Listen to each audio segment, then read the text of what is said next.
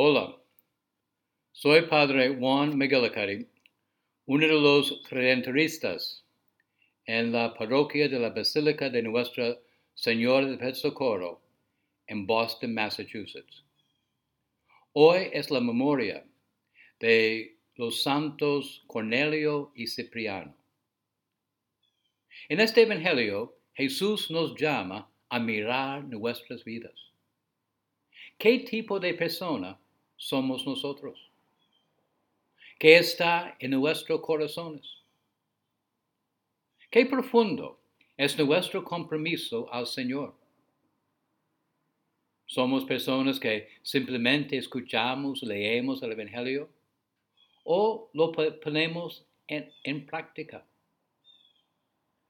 ¿Estamos realmente construyendo nuestras vidas en Jesús? Hoy celebramos la memoria de los santos Cornelio y Cipriano. Cornelio, el Papa, y Cipriano, el obispo de Cartago, durante el tercer siglo. Los dos creyeron en Dios firmemente y lo amaron con todo su corazón. No hay dudas. Vemos la evidencia en sus vidas de servicio y dedicación. También, los dos eligieron el martirio antes que negar su fe. Queremos ser buenas personas, discípulos dedicados como Cornelio y Cipriano.